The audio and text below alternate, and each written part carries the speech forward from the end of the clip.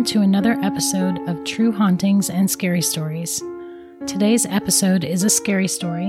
I'm going to be reading The Perfect Match, which is actually the part 2 of Innocence Taken. The late afternoon light did little to brighten the bustling street as people hurriedly piled into the concert hall. Everyone was rushing to park their cars in the nearby parking garage and make their way to their overpriced seats for tonight's show. The garage tended to fill up quickly, though, when a very popular artist was in town. That's what he depended on. He has been a dark figure lurking in the shadows of this street on many a night, watching and waiting for the perfect person to come along. These things take time, and he is always willing to wait. He is a member of this venue's email list and watches for popular shows to make their way to his town. Those packed shows are his best opportunity to meet someone new. As a child and young adult, he was always complimented on his patience and attention to detail. This still rings true in his adult life, especially when he is searching for just the right young woman to happen into his trap. She must be tall and slender, but not too tall. He is 6 foot and prefers his prey to be just shorter than himself. Dark hair is his preference. Blondes do nothing for him. He finds them quite dull, as a matter of fact. Red hair is definitely intriguing, but it must be natural. He can always tell the difference by looking for the telltale purple tint in a poorly done dye job. It would often take him weeks, sometimes months or more, to find an appropriate match. Only the best for him. The effort he puts into each hunt must be matched by the quality of the target, or there's no point. He saves his talents for just the right person, like a virgin waiting to share her gift with her future husband. Tonight, he has found such a target. As he sat in the window of his downtown apartment, chosen specifically for the amazing view it provides of the city concert hall, he spotted his current interest. She met with her friends at the front of the building, having walked from the street parking a few blocks down from the parking garage. She was running late that night, bless her heart. The more convenient parking garage was already filled when she arrived, making her only option the less safe street parking in the busy downtown area. Her loss, definitely his gain. She was stunning. He hadn't seen anyone quite like her.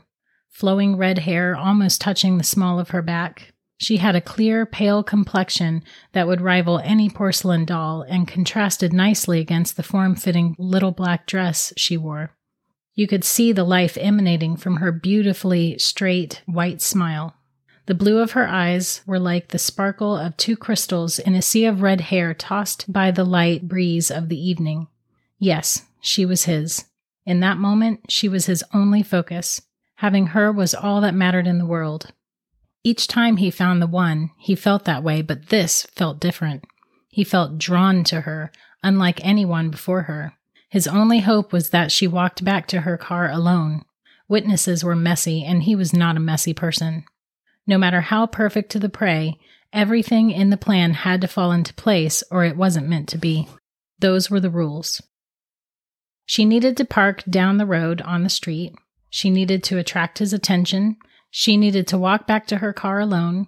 She needed to play the role of victim well. If she fought too hard or cried too pathetically, he would end the interaction with a quick death and continue his search. Only the most worthy of targets would receive his full and undivided attention. Of course, the sexual aspect of the interaction was gratifying, but the torture was truly his favorite part. What good is intercourse without amazing foreplay to prepare the body and mind for the experience?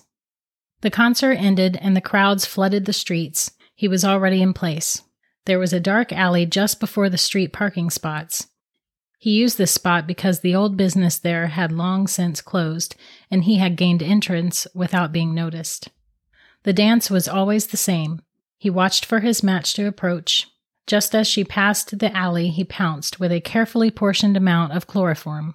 After dragging her into the door that he kept very well oiled, he brought her to his special room.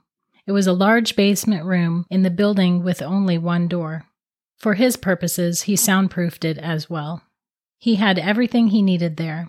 There was a drain in the floor that he kept well cleaned to avoid any smells or clogging. Surgical tools and implements were always clean and ready for him.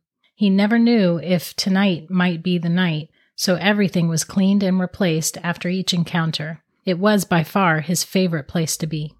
There, alone with his perfect match, he could show her all the sensations life had to offer, ending with the final and most important sensation of all, death.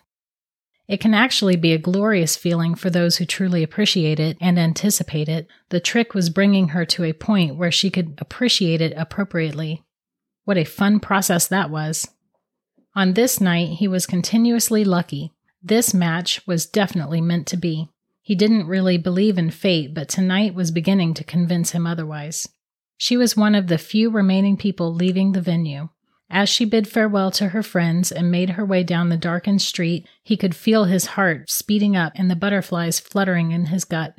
The things he would soon show her would be marvelous, quite possibly the most intimate he would feel with anyone. Her stride was perfection as she breezed past his alleyway. He reached out to gently grasp her with the chloroform rag. Suddenly, he was unsure which way was up or down. His bearings were completely thrown off by a sudden movement that came from her. She somehow countered his reach for her, and she had him in her surprisingly strong grip in a mere second. His mind was barely grasping his situation when he caught a glimpse of her canine teeth growing long and sharp in her mouth. She immediately bit into his neck, and he was torn between total respect, adoration, and pure terror. He didn't fight her at all, and he wasn't completely sure why. Part of him feared her, but the other part hoped she was able to do what he'd seen in the movies and simply bite him, turning him into one of her. Maybe he could live forever and share that forever with her. This was his last thought as he passed out from blood loss. She knew his type. She hunted his type. From city to city she bounced, always seeking the same target. She'd been watching this one for several months. She couldn't help what she was, what she had become, when a man took away her life and her choices. She had to hunt humans to live. The pain of starving for a vampire is never ending and just too much to bear. Over time, she had broken free from her creator and chosen a different path. She survived on animal blood only long enough to hunt a more appropriate human target, someone who preyed on the innocent. There is a serial killer in every major city who stalks the grand theaters downtown. There are a dime a dozen in her world. Each one of them thinks they are unique or exquisitely intelligent, but they aren't. She watches and patiently learns their methods and then uses those methods against them. They are usually very health conscious, too, since they envision themselves so very important to the world. Only the best for them. Pricks. This bodes well for her, though. Back when she fed on the less fortunate people who were in the wrong place at the wrong time, their blood usually came tainted with some type of drug or heavy with alcohol, neither of which she cared for.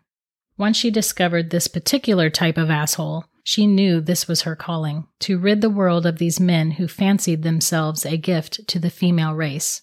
Someone who had the right to take whomever they wanted and hurt them in any way they saw fit. No, not tonight. As she turned the tables on him, he didn't fight her. Not that he could have anyway. She has the strength of 10 men on a bad day. Little known fact, female vampires are actually stronger than male vampires. His fate was sealed when he chose her that night. She knew his type and became it. It was like shooting fish in a barrel. Most of them don't fight her. Maybe out of fear, but more likely out of shock or admiration. Either way, she didn't care. She sunk her teeth in and feasted. It felt so good. Her last decent meal had been way too long ago, and she was starving. Sure, he probably hoped that she would simply turn him and let him join her, but he was not worthy. He was, however, worthy of filling her belly. She made sure to take every last drop, too. Wouldn't want this guy coming back. They are always harder to kill a second time. Thank you for listening to my short horror story. If you'd like to read more of them, you can check out my website at truehauntings.com. If you'd like to hear bonus episodes of my True Hauntings and Scary Stories podcast, consider becoming a patron of mine. I'll put the link down below. I do 2 bonus episodes per month, and then 2 Scary Story episodes a month, and then 2 True Hauntings episodes per month where my sister and I have a glass of wine and read true ghost stories and discuss them. Thanks for listening. I'll see you next time.